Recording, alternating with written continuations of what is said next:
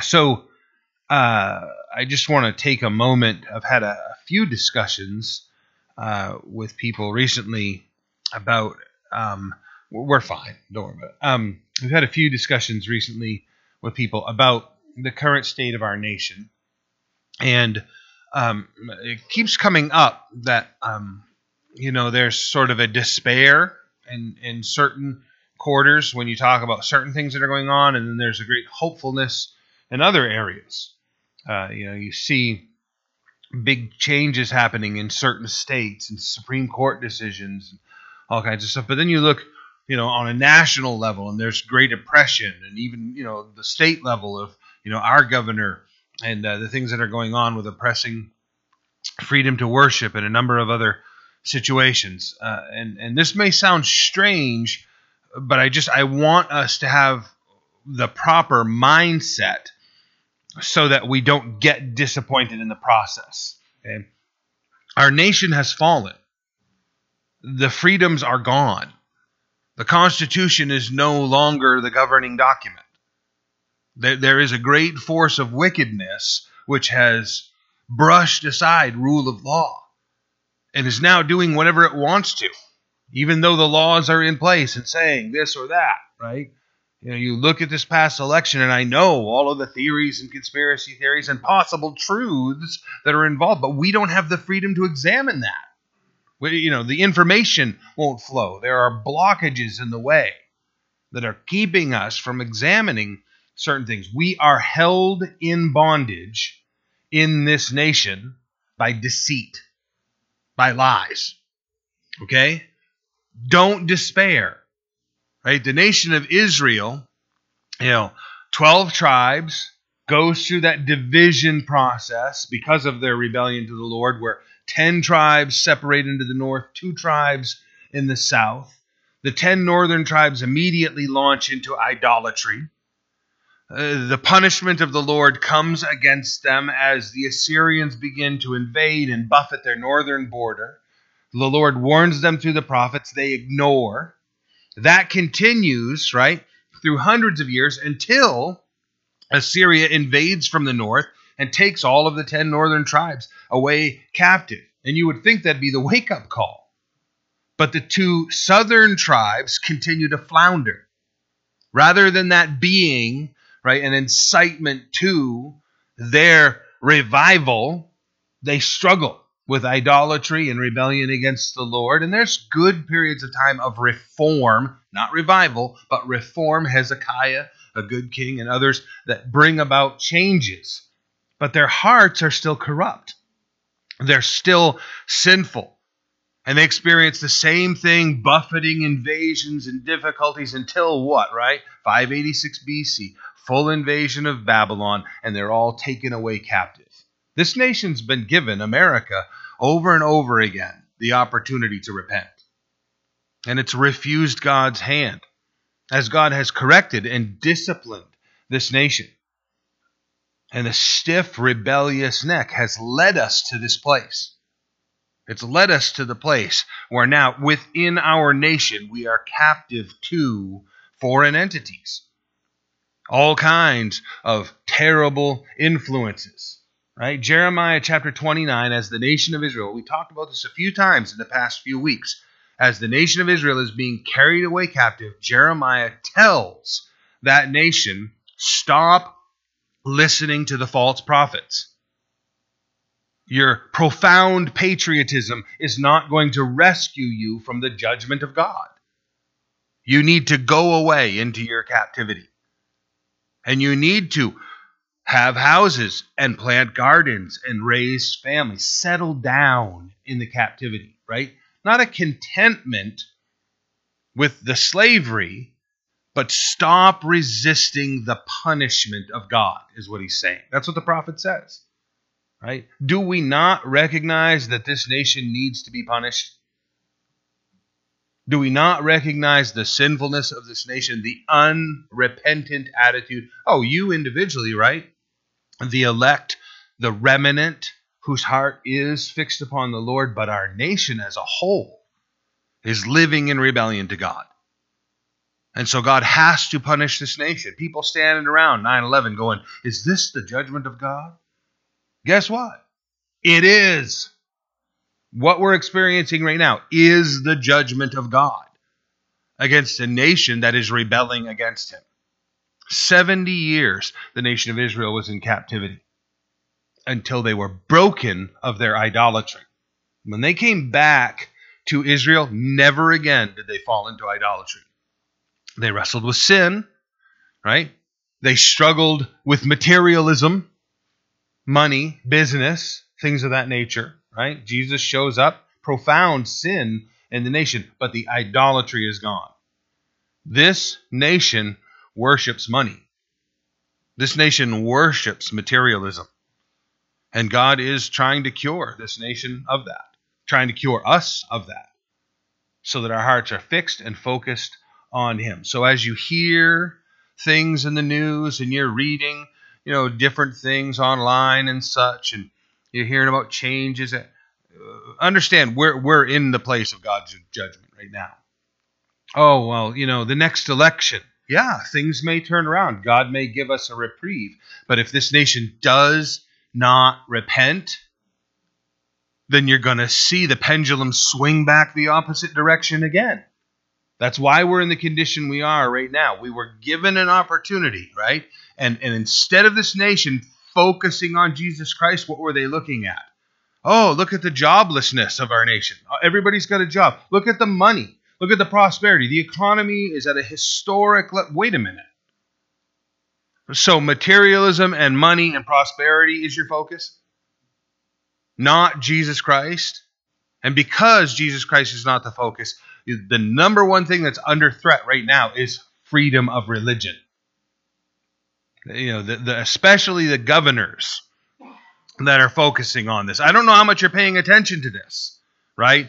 Here in this church and as we're meeting, but you look around the nation and look at the occasions where, do you understand that in the same building, right, you have certain churches that are very civically minded, and so because of, for instance, the benefits that the government is handing out, they can open up their churches and help people sign up for government benefit programs. So 200, 300, 400, 500 people can show up there, right? Because they can all go to Walmart. They can all go to Home Depot. They can also go to this church over here and sign up for government benefits. But when the bell tolls and it's time for that building to house church, only 50 people are allowed in the church. Oppression of religion. That building can have as many people as they need to in other circumstances, right? Mask requirements, social distancing, but no problem. Fill the place up and have people fill out forms for government benefits. But you open the doors for worship? No way, right? 50 people max. Everybody's going to wear a mask. People are literally, churches we know, you guys, I don't know if you've seen this, on their website, it says register for church. What? Register for church. Meaning they can only have so many people in church. So literally, if you want to go to church this Sunday, you got to click on the thing and register to be there. The freedom of religion is gone. We aren't allowed freedom to assemble, gone, right? Freedom of press, gone. The oppression that we are living under, the bondage, and that's just going to increase. So don't be fearful about this. This is God's plan. Right? He's got us in his hand. We are under his control. We are safe within his protection. God knew this was going to happen, and he raised up people like you and I to be in these communities. And what? As I prayed when we started, to share the kingdom of God with those people. To bring them into the hopefulness. We'll fill this place. We don't care. Bring them all in. Let them all sit here and hear the gospel. Invite your neighbors to hear the word of God. Don't live a life of fear. Numbers chapter 20. That was your sermonette before your sermon. Numbers 27 is where we're at. So if you'll turn there with me. We've already prayed. We're continuing to look at the nation of Israel. They recently just numbered the nation again, and we were talking about the comparison between the original number and now the ending number, and how there was a decrease in the people where there should have been an increase, and that was mostly a result of their sin. And then you come to Numbers 27, and you deal with a particular situation where it says, "Then came the daughters of Zelophehad, the son of Hepher, the son of Gilead, the son of Machir, the son of Manasseh, from the families of Manasseh, the son of Joseph." And we talked about the numbering and the divisions of the family, and how Joseph's family had been divided into the two lines, and here these daughters are descendants from Manasseh, and they have a particular circumstance that they need to bring to the attention of the leadership of the nation of Israel. These were the names of the daughters: Mahlah, Noah, Hoglah, Milcah, and Tirzah. Again, you can just add those to the girls' names for any future children that may come into your family. No, those are very appealing to a lot of people. They stood before Moses, before Eleazar, the priest, and before the leaders and all the congregation by the doorway of the tabernacle of meeting, saying, "Our father died in the wilderness, but he was not in the company of those who gathered together against the Lord, in company with Korah, but he died in his own sin, and he had no sons." So for clarity, we probably all remember the rebellion of Korah, who was of the tribe of Levi, but he, being filled with sinful pride, tried to overthrow Moses with the mindset saying to all the people of Israel, Moses takes too much authority upon himself.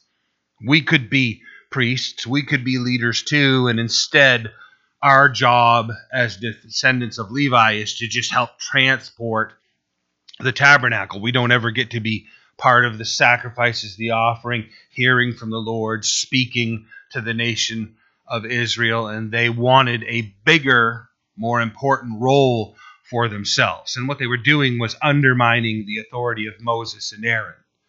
The Lord ended up killing Korah and anyone who followed him in the process. Here, these daughters are saying, "Our father died," but just for clarification, we're all descendants of Levi. He wasn't part of the rebellion of Korah. And when it says he died in his own sins, it isn't the implication that his sinfulness killed him. They're simply saying, our father is like every other man.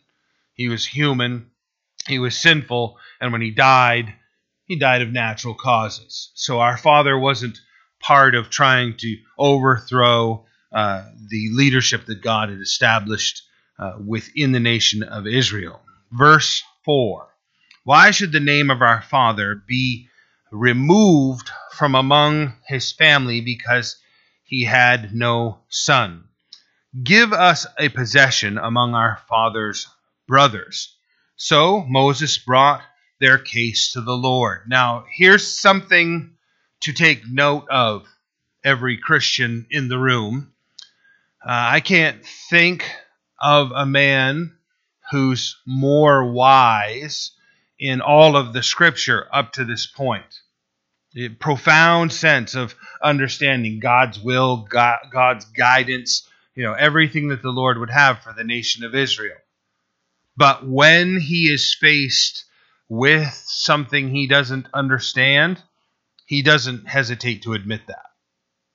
He says, essentially, it's not written here, but between the lines is written, "I don't know what the answer is for that. So I need to go seek the Lord. I need to inquire of the Lord in this circumstance." There's a human tendency within all of us, but some of us it's stronger, where in our pride we tend to want to answer a situation before hearing the whole thing out.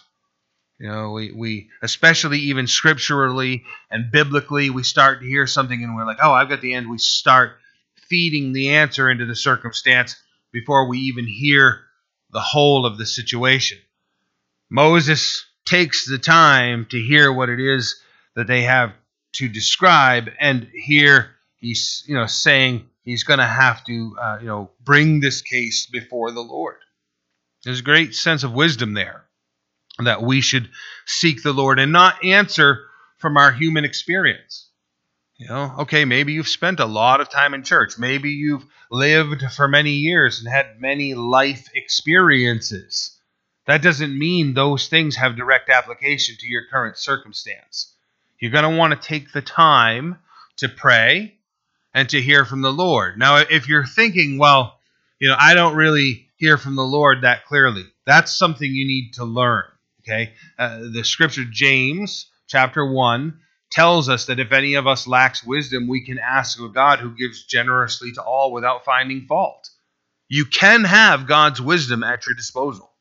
You have to inquire of him, you have to listen, and then you have to believe what the Lord delivers to you.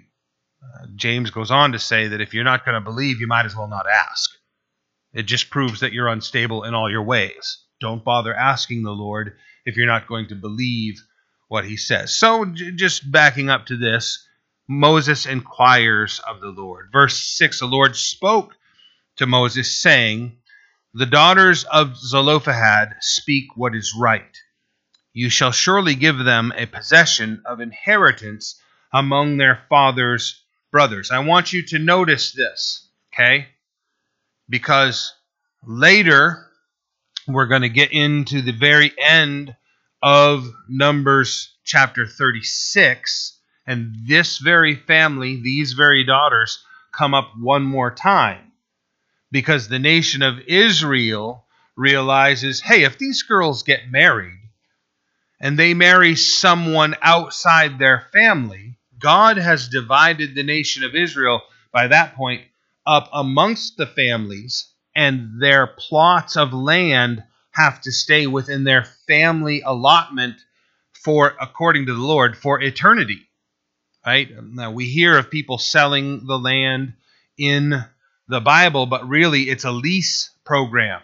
The year of Jubilee, the land returns to the original owners, right, every 50 years. So how that works is, if Steve owns a piece of land and I want to buy it, quote unquote, from him, I go to him, and if there's 10 years from now until the year of Jubilee, he and I agree on the money it's going to be, basically as a lease from now until the year of Jubilee.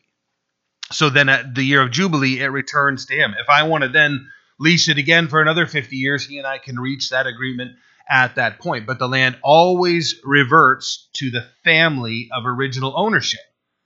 So within this, right, they're asking, these girls, they don't have a direct line of inheritance because their father and all of the men in their family have passed away. God wants to make provision for them and says, yes, they inherit land. But what if they marry outside the tribe that they're from? Then the land would move to somebody else, would move to another family.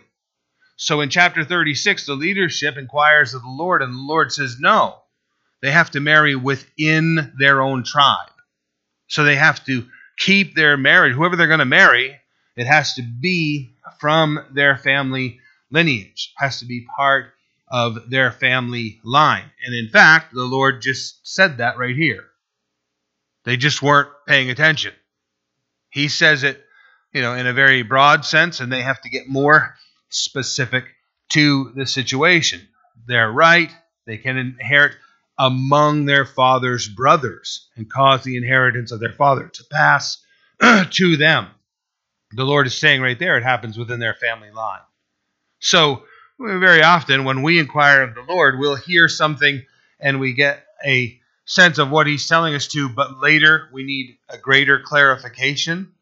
Again, the biblical example that inquiring of the Lord will give you a greater and greater insight and a greater and greater clarity over time. So the cause of the inheritance of their father to pass to them, you shall speak, verse 8, to the children of Israel, saying, if a man dies and has no son, then you shall cause his inheritance to pass to his daughters. If he has no daughter, then you shall give his inheritance to his brothers. If he has no brothers, then you shall give his inheritance to his father's brothers. And if his father has no brothers, then you shall give his inheritance to the relative closest to him in his family, and he shall possess it. And it shall be to the children of Israel a statute of judgment, just as the Lord commanded Moses.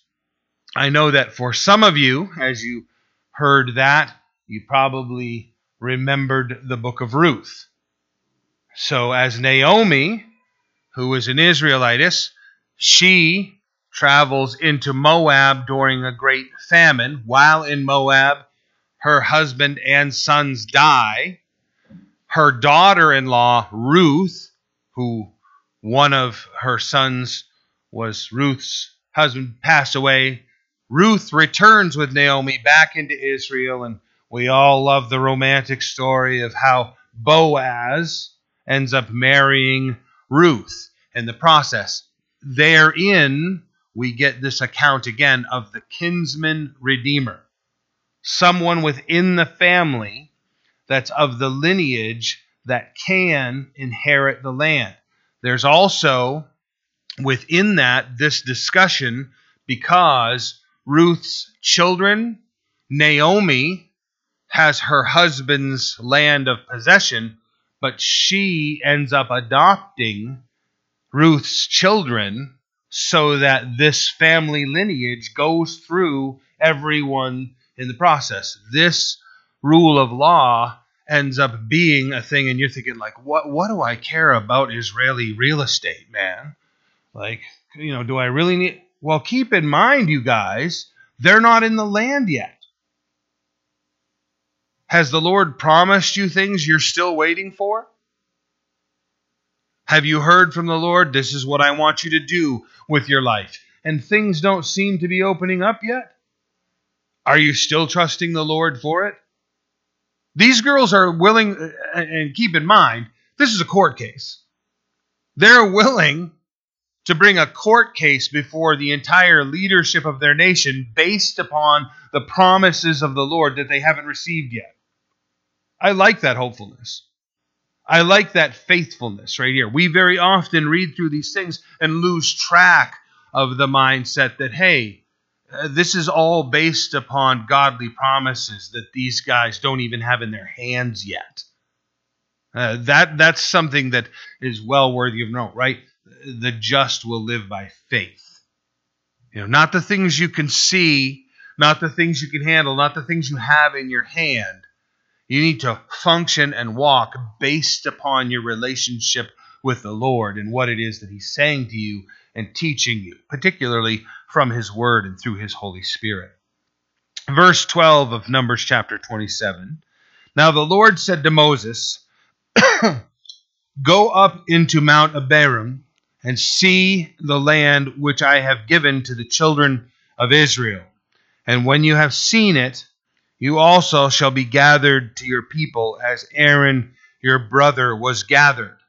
Now, the way the Lord says that sounds very immediate. And for a guy that's as old as Moses is, the fact that it's going to happen in a matter of months does mean that it's imminent. But it doesn't happen instantly. The Lord is telling him, I want you to have a view of what lies ahead of you. Okay? Again, that's very gracious of the Lord. That even when there's the most catastrophic things ahead of you, when He forewarned you of it, when it arrives, it's a lot easier to deal with. Some of you know exactly what I mean. Others of you haven't experienced it at that depth yet. But when life sort of blows apart around you, if you weren't expecting it to any degree, you very much feel like God has lost control. That everything you were trusting in previously has somehow lost its foundation, and now you're just sort of twisting in the wind. If God tells you, hey, the train wreck is directly in front of you, then when the train wreck occurs, it's not as startling in the process. This is very gracious of the Lord in Moses' life and in our lives. There's something about that when you're reading through the book of Corinthians and you read that anyone who is a prophet in the New Testament that speaks to the body of Christ is going to cheer them up, lift them up, and build them up. And you think about prophets, and sometimes you think the exact opposite. Like, aren't these the naysayers? Aren't prophets like the doom and gloom group? Don't they always come with, warnings and foreshadowings and ominous messages? You read in the book of Acts, and here's Agabus saying, hey, you guys, there's a great famine coming, and we're all going to suffer in the process. Good news. And the thing of it is, in that situation, they took it to heart, and they prepared themselves for it. Emotionally, physically, spiritually. And when it began to come on them, and the realization of, hey, this is what was predicted by the Lord, they did the wise thing and left town. This is going to be severe here, and it's already, here's the first, we need to go, right? How about an easier one to understand? Jesus Christ warns the body of believers that the temple is going to be destroyed, and that there's going to be a great slaughter in the land of Israel, and catastrophic things are going to happen. And then, 65 AD, 35 years after Jesus' life and ministry, Israel is rebelling against Rome, and Rome is coming in with all of its military force and just going to throttle the nation of Israel. And the Christians realize, hey, this is what Jesus warned us about. And so they looked back through what was recorded. What did he say? And they found that Jesus told them to flee, to run away. And so historically, we know with an absolute certainty that 100% of the Christians fled Jerusalem, and none of them perished during that invasion. The Jews experienced a massive slaughter. Christians did not. They fled across the Jordan, and they waited there. And then when they saw the great slaughter, and then they moved on and were dispersed throughout the Mediterranean region. And that spread the gospel everywhere that they went. When God gives a warning, fear isn't part of the process, right? The circumstances that he relays may be fearful in appearance, but the reassurance and the preparation that he provides doesn't leave us in a state of fear. Keep that in mind, right? When you're tuning into these self-proclaimed prophets and their message is always some fearful and trepidation that you might want to just shut them off at that point. Let the Lord bring you comfort in this process. So you're going to experience this. You're going to see the land, but you're not going to go there. You're going to be gathered as Aaron was, gathered for in the wilderness of Zin. And now the Lord gives explanation, verse 14, as to why. During the strife of the congregation, when the congregation was whining and complaining and accusing Moses and God of bringing them out into the wilderness to kill them with thirst and starvation, you rebelled, Moses, you rebelled against my command to hallow me at the waters before their eyes. Right? We remember that Moses, the first time, was told to take his staff and to strike the rock. And when he did, the rock burst open and water flowed out. And I'll explain again, it was a river that came out of that rock. There are millions of people here and all of their livestock. This isn't like a crack that, jettisons out this little stream and everybody gets in line and fills up their bucket and heads back to the tent. This becomes a river that flows out so that they can all experience the hydration that they need in the process. The second time they're in those dire circumstances, the Lord tells Moses, this time I want you to go and speak to the rock. And the symbolism that is there is Jesus Christ as our rock, struck the first time at the crucifixion, provides living water for our very souls to sustain us. Anytime we are in need after that, we need only speak to the rock and ask of him, and he will provide for us. And Moses was supposed to relay that symbolism, and in his anger, with the nation of Israel and their rebellion and their expressions of frustration and accusation against himself and the Lord, he strikes the rock on that occasion also. And the Lord says that's a profound misrepresentation of my character. And as a result, you're not going to enter into the promised land. I'll take the opportunity to again clarify that the promised land and crossing the Jordan River is not a symbol of death. It is a symbol of entering into the victorious Christian life filled with the Holy Spirit. The nation of Israel crosses the Jordan River, and in the strength of the Holy Spirit, they conquer the occupying nations of Canaan, and they take possession of their cities and their lands, and it becomes their victorious state of living. The Lord is offering us that. But as long as we follow the failed example of Moses in not finding an obedient victory in our lives, then we're going to be left in the wilderness of our sin, dying to the flesh. If we will abandon our natural character and our natural sinfulness and follow the Lord, then victory is what the Lord has in preparation for us. Unfortunately, you rebelled against my command to hallow me at the waters before their eyes. These are the waters of Meribah. And we often look at that explanation because the word Meribah means strife or conflict. And we often look at the nation of Israel and their strife and their conflict and their accusation against the Lord and Moses, and we think, yeah, that's why it was called Meribah.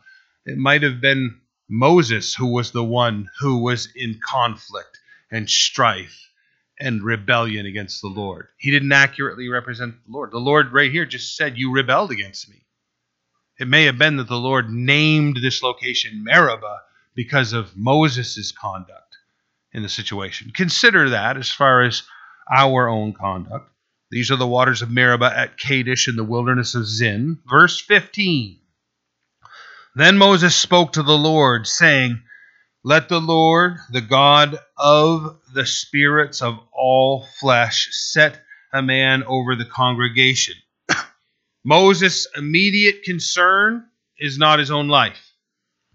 He's not pleading for, oh, Lord, don't let me die. Oh, Lord, please let me enter into the promised land. He settles his heart on that's the judgment of the Lord. But then his immediate concern is the nation of Israel and who's going to guide them. He's immediately concerned about the flock of God. That's the heart of a shepherd right there. Jesus reflects that. His high priestly prayer in John chapter 17 as he knows he's about to die and he's concerned about the apostles and the people that follow them and what's going to happen in that. The great example of the shepherd, and we'll talk about that a little more here. He asks the Lord who may go out before them. I need you to set a man over the congregation who may go out before them and go in before them, who may lead them out and bring them in, that the congregation of the Lord may not be like sheep which have no shepherd. Now, to a large part, when Moses makes this statement about, I need you to reassure me that you're going to set someone over the congregation that will guide them when they go out and when they come in, that was to war. When they talk about the kings going out and coming in, when they here talk about Joshua going out and coming in, it's to war. It isn't, it does have a very minor sense of just the overall attitude of guidance, but it is in the conflicts, we need a shepherd to continue to guide these people. Now, with that, up until this point, their existence hasn't been a people of warfare. And here Moses understands what they're about to enter into is being a nation of war. They were a nation of shepherds, right? They were a nation of slaves. And they're transitioning into being a tremendous warrior nation. right?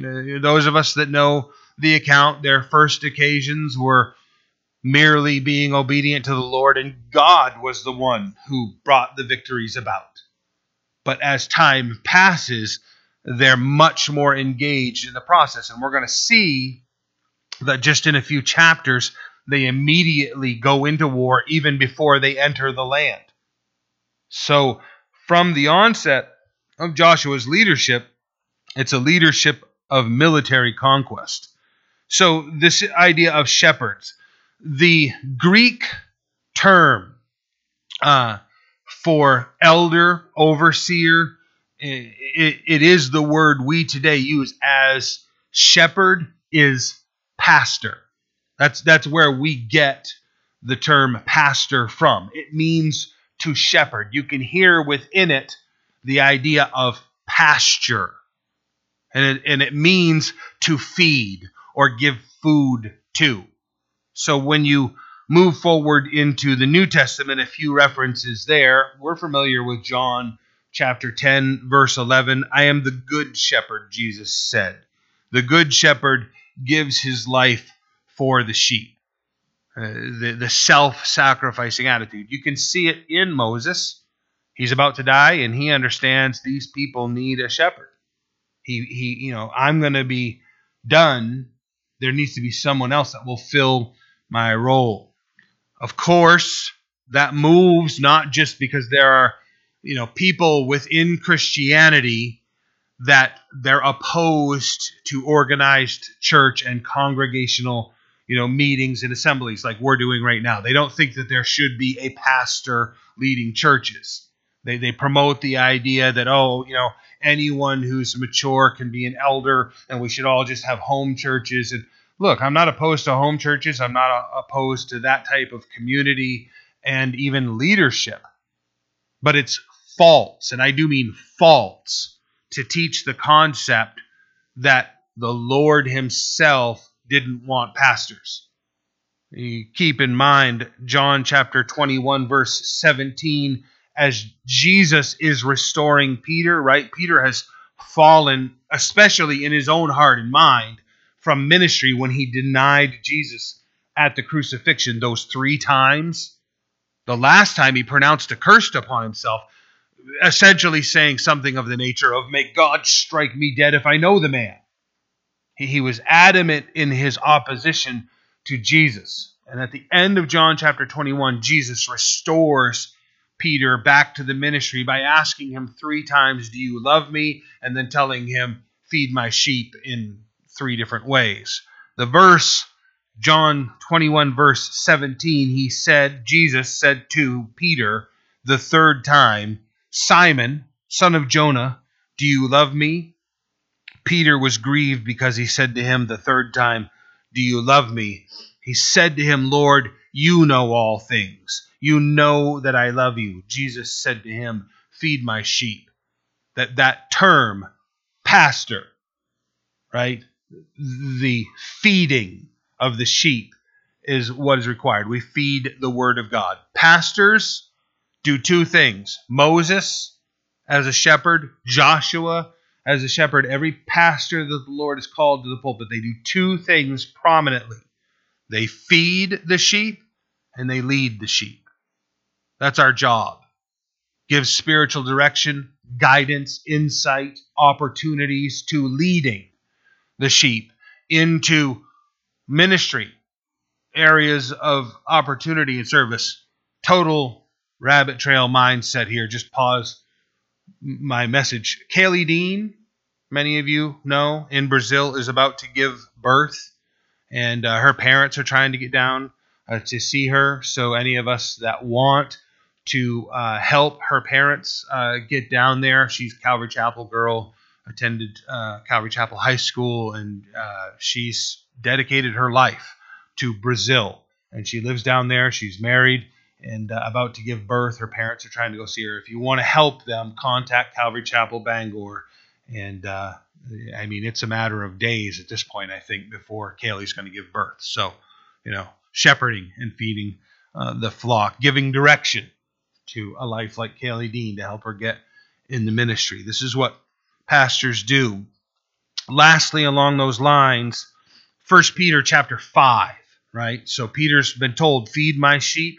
And then verse 1, you might want to turn there. There's a few verses I want to look at. 1 Peter chapter 5, verse 1, Peter says, the elders who are among you, I exhort, I teach, I encourage, I who am a fellow elder and a witness of the suffering of Christ, and also a partaker of the glory that will be revealed.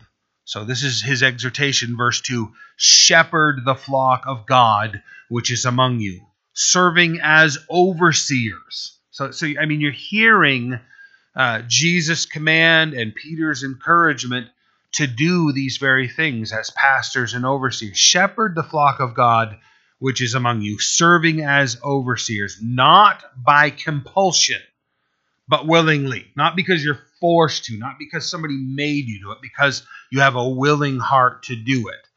Not for dishonest gain, but eagerly. It shouldn't be considered a vocation. You know, if you're receiving pay, the scripture, talks about that and how that's encouraged, but at the same time, the motivation shouldn't be materialism, is what he's saying. Nor as being lords over those entrusted to you. This is part of the reason that I, am repulsed by the idea of pastors creating this superiority mentality. That they somehow are above the flock that they themselves, serve, nor as being lords over those entrusted to you, but being examples to the flock, that when the chief shepherd appears, you will receive your crown of glory that does not fade away. That chief shepherd, of course, is Jesus Christ, and we're called to be under shepherds in service to him. So the concept, the great overview of what Moses is looking for, sort of explained from a New Testament viewpoint. Back in Numbers 27, picking up at verse 18, and the Lord said to Moses, take Joshua, the son of Nun, with you, a man in whom is the Spirit. Before I move on, Moses started this conversation in prayer regarding who would take over after him by saying, you're the Lord over all the spirits of men. And that spirit was a lowercase spirit, okay, lowercase s, referring to our spirit, what by nature we are born with, body, soul, and spirit. You're the Lord over all those. But here, capital S, right? The Holy Spirit upon Moses, upon Joshua in this case.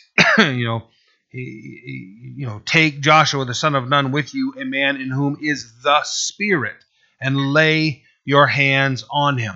New Testament view we've talked about even recently of in 1 Timothy, not laying your hands on anyone suddenly.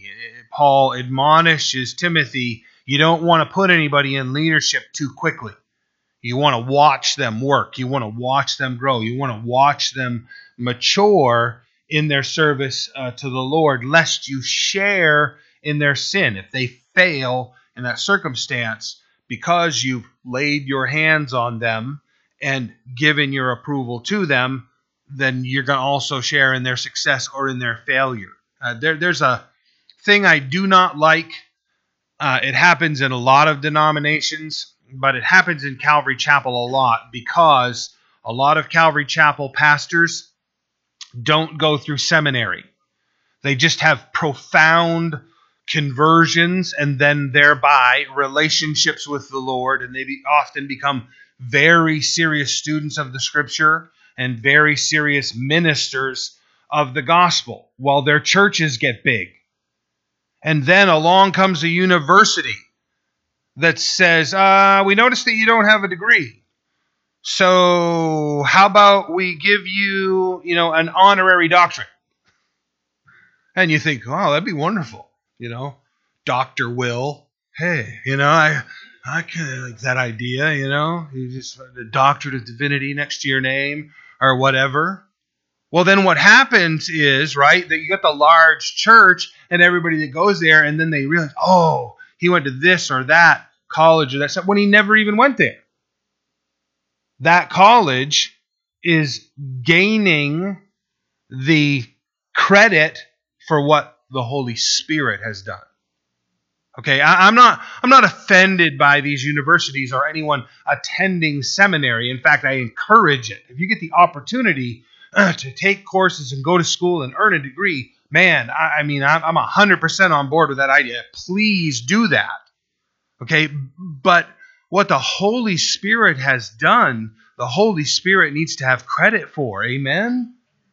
Okay, and this whole idea, I will not, I often do mention the name, but I will not mention the man's name who we've all admired. He passed away recently, and now there's a scandal emerging from his personal life. Okay, and it's kind of heartbreaking to witness. And part of that scandal is the realization that everywhere he went, he was introduced as Dr. So-and-so. And Dr. So-and-so. And this week, Dr. So-and-so is going to be over there and here and speaking. And then we discover that his doctorate was honorary. He never went to school. He was never even affiliated with the school that he had his title from.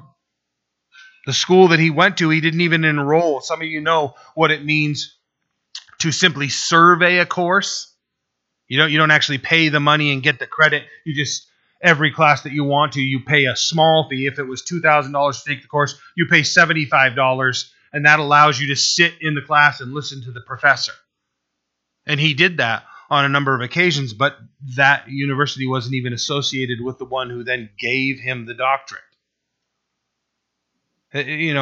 Listen, that all might sound very confusing to you because I'm not mentioning any specific names, but let me put it in a way I think you will appreciate.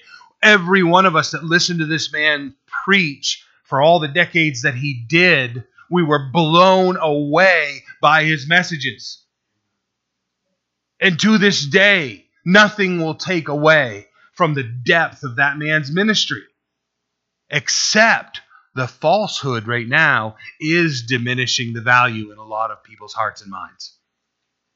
Because we honor men more than we do God. If you go back and you listen to that man's sermons, you'll be floored by what's being taught.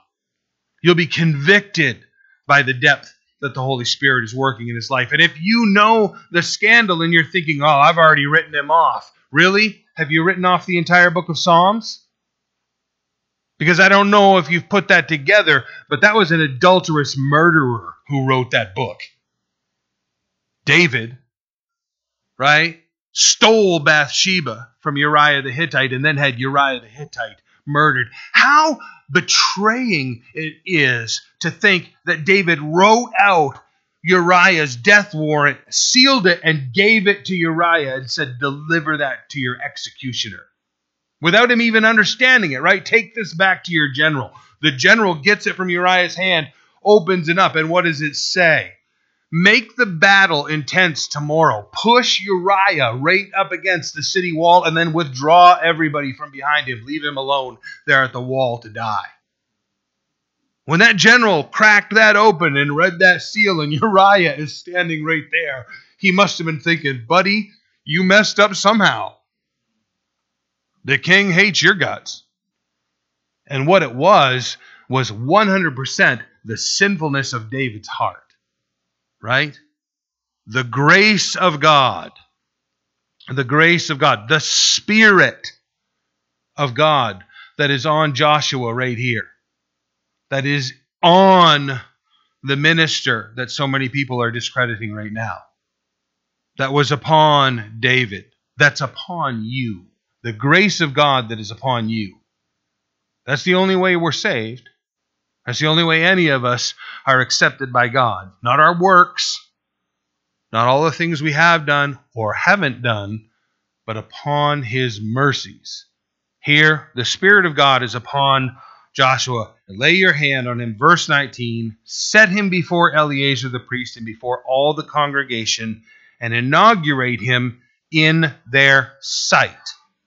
and you shall give some of your authority to him, that all the congregation of the children of Israel may be obedient. The visual display of I am putting this man up in front of the congregation so that everyone can see I have laid my authority upon him tells the congregation that Moses and thereby the Lord approves of Joshua. For whatever other things there might have been in Joshua's life that he was doing or had done, when he gets stood up in front of the congregation in that way, it tells the congregation of God's authority upon his life. You see a similar thing here, right? When a man stands right here and teaches from the Word of God to the congregation, whatever degree of authority that I have, I am lending that authority from the Lord to that individual. That they are standing here and declaring the Word of God to the congregation. So, set him before the priest, before all the congregation, and inaugurate him in their sight. And you shall give some of your authority to him, and all the congregation of the children of Israel may be obedient. He shall stand before Eleazar the priest, who shall inquire before the Lord for him by the judgment of the Urim, at the word that they shall go out, and at his word they shall come in. There it is again, that sense of military conduct. He and all the children of Israel with him, all the congregation. I just want to touch on the Urim and the Thummim again. Only the Urim is mentioned here. We don't know what the Urim and Thummim were. We are told in the description of their manufacturing that when the priestly garments were to be made and the breastplate was to be made that's put on the priest, that the Urim and Thummim were supposed to be made and put into a pouch on the priest's chest. Okay? So whatever the Urim and the Thummim were, they had to be relatively small in order to fit into a pouch on the priest's chest. And then we are told that this is how the nation of Israel would inquire of the Lord through the Urim and the Thummim. Now from there, all kinds of things have been taught and created. Okay?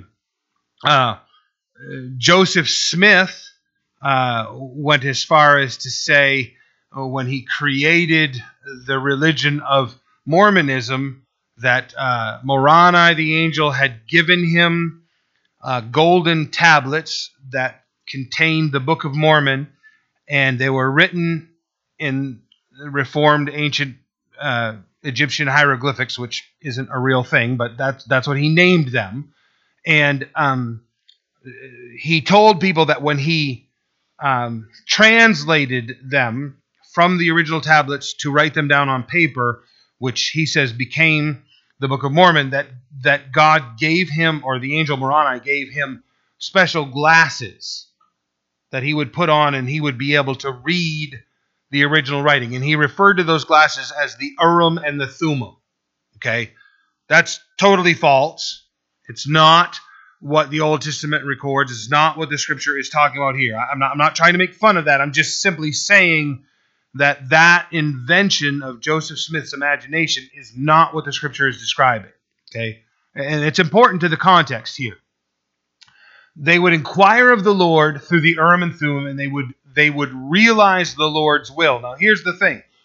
We have a few occasions where it's described where they would inquire of the Lord through the Urim and the Thummim, and they would receive an answer from the Lord through them, and the confirmation was that what the Lord told them to do was successful.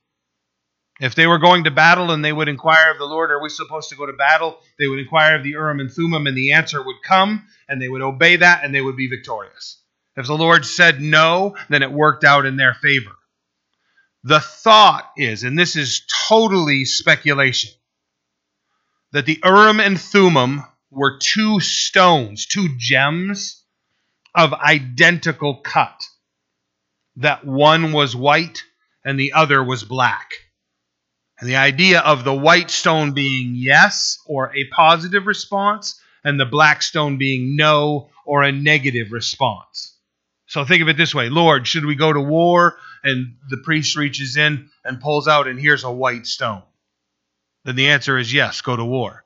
And they put it back in and shuffle them around and say, Lord, should we go today? And they reach in and pull it out and there's a black stone. Okay, not today.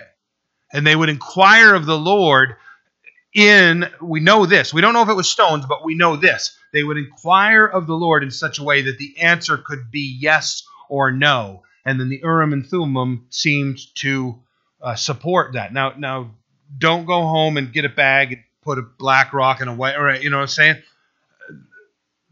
I'm serious because I talked about this recently in our morning sermons. They do this thing of drawing straws this way because in their mind, the Jews had this mindset that God was in charge of making the lot fall to the person that it was supposed to. And so all the way up to the book of Acts, even the apostles continue to use this method. But once the Holy Spirit comes in Acts chapter 2, they no longer inquire of the Lord that way. They seek the Lord's voice in their heart and in their mind, and the Lord speaks to them clearly as a people. You get to the book of Acts chapter 15, and there's a great debate in the church about, are they going to require that the Gentiles be circumcised? Do the Gentiles have to become Jewish in order to become Christian? And there's a huge conflict in Christianity over this, because now big numbers of Gentiles are coming into the church, and people are saying Paul isn't an apostle, and there's all kinds of arguments and fights and difficulty, division and fellowships. So Acts 15, they have Jerusalem Council, and they determine, is this what we're going to require? What are we supposed to do? And it says there in Acts chapter 15 that the Holy Spirit said, no, not going to require Gentiles to become Jews in order to become Christians. Only two things would be required, right? And you know what they are. You've been in this class long enough.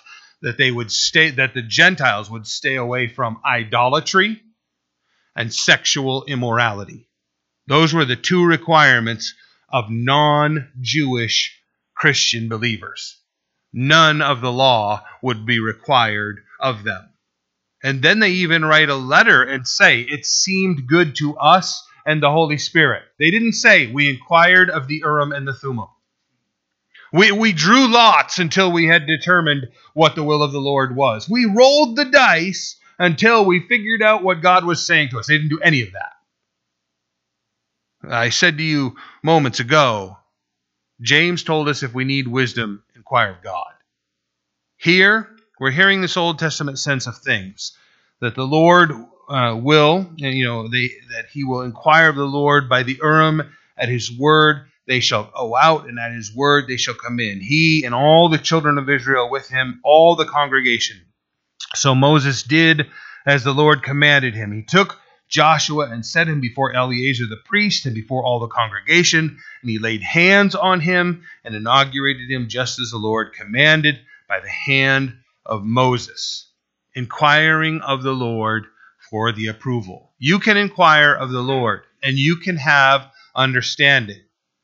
Now, if you're sitting there thinking, and I'll try to wrap it up with this concept, if you're sitting there thinking, I've inquired of the Lord and I've confused myself, I don't know when I'm hearing from the Lord and when I'm not. Okay? I'll give you some guidance again as your pastor. Ready? You want to know the will of the Lord, you have to be in the Word of God.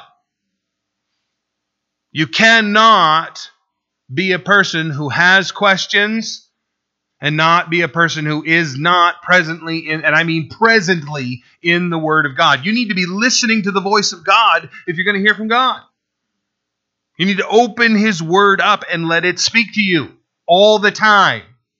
You need to be in a continuous communication with your Heavenly Father. That's the first thing. Okay? You got to have the Holy Spirit. Right? So if you're not born again, then even the Word of God is going to be confusing to you. So you got to surrender your life to Christ first. Well, how do I do that? Very simple. Right? You want to be a Christian? You ask the Lord to make you one. We don't have altar calls here very often, but I often put this message out. If you want to know Jesus as your personal Savior, all you have to do is ask Him. In your heart, you tell Him, I know I'm a sinner in need of your forgiveness. Please forgive me of my sins. By your Son's blood, forgive me of my sins. Give me your Holy Spirit and cause me to be born again, that I would be a child of God. Was that simple? Want me to explain that again? You want to be a child of God, recognize you're a sinner, and ask for forgiveness under the blood of Jesus Christ. Ask Him to give you His Holy Spirit and cause you to be born again, that you would be a child of God. And you are. Simple as that. Well, I prayed that one time, and I didn't really feel anything. So what? So what? Some people have tremendous emotional experiences when they get married. Other people were up all night decorating, and they're exhausted, and they stand, and they make their vows, and they go home and go to bed for 10 hours. You know what I'm saying? Exhausted. There's all kinds of various experiences, okay? Just because I prayed the prayer and I didn't have any big experience, that's okay. It's really okay. Whatever you're experiencing. See, because you don't fulfill your salvation. Jesus Christ does. He is your Savior in the process. You want to hear the voice of the Lord? Got to be born again. Got to be in the Word. You got to be in fellowship. Right? Because we convince ourselves of things, don't we? And then you talk to somebody else and they go, not at all. Right? You're convinced, whatever it is that it might be. It's not until somebody comes and corrects you, right? I said I was going to try to wrap this up. I didn't say it was going to be short,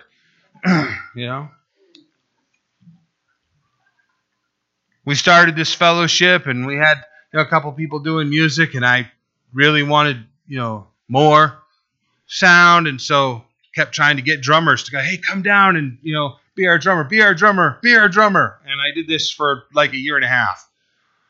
And one of those brothers finally said to me, why don't you be the drummer? So I went out and bought this drum kit. And I practiced. We were living in the house next door. I practiced for 3 months. And man, I was getting good. Till I sat down with other musicians and realized I didn't know a thing. I ground worship to a stop like several times, man, because I had no idea what I was doing. You think you're doing good till somebody else comes along. You got to be in fellowship. Got to have the Holy Spirit, got to be in the Word, you got to be in fellowship. That other people would have the opportunity to lend their wisdom and their counsel to you. And you got to be a worshiper of Jesus Christ. You got to sing and say praises and testify. You need to share your faith with others. If you'll live that way, you'll be able to hear the voice of God clearly. Clearly. Listen, if you're just a person who labeled yourself as a Christian at some point, and you bought yourself a Bible, and every now and then when the crisis comes along, you're like, oh, God, speak to me now. And you struggle and wrestle to know, you're not going to hear His voice. You're not going to understand His voice. You're not going to know, is that His voice? If you are a person that is in fellowship with His Spirit, in fellowship with His Word, in fellowship with His children, in tune with His will, you'll hear the voice of God very clearly. All the time. You can become a person. So hear me in this. The conclusion is you can become a person who hears very clearly from the Lord. Let your life be open to that. Amen? Amen. Well, my notes go all the way to chapter 31, so we're going to be here the rest of the day. No. We'll end right there. So will you stand with me, and we'll pick up at chapter 28 next week. You were right, Casey. Not a chance. Father, I thank you very much that we're able to be together, that you love us. How gracious that you love us. Lord, continue to minister to us. Help us to follow you with our lives. Use us as your children. Lord, bless this afternoon as we celebrate our little brother's birthday. Lord, I pray that this would be an especially fun experience for us all. Thank you for this opportunity. Again, I know I'm just repeating myself, but Lord, please use us as your ministers. Help us to share our faith with people all around us, that we would bring people into your kingdom. We pray in Jesus' name. Amen. Amen. God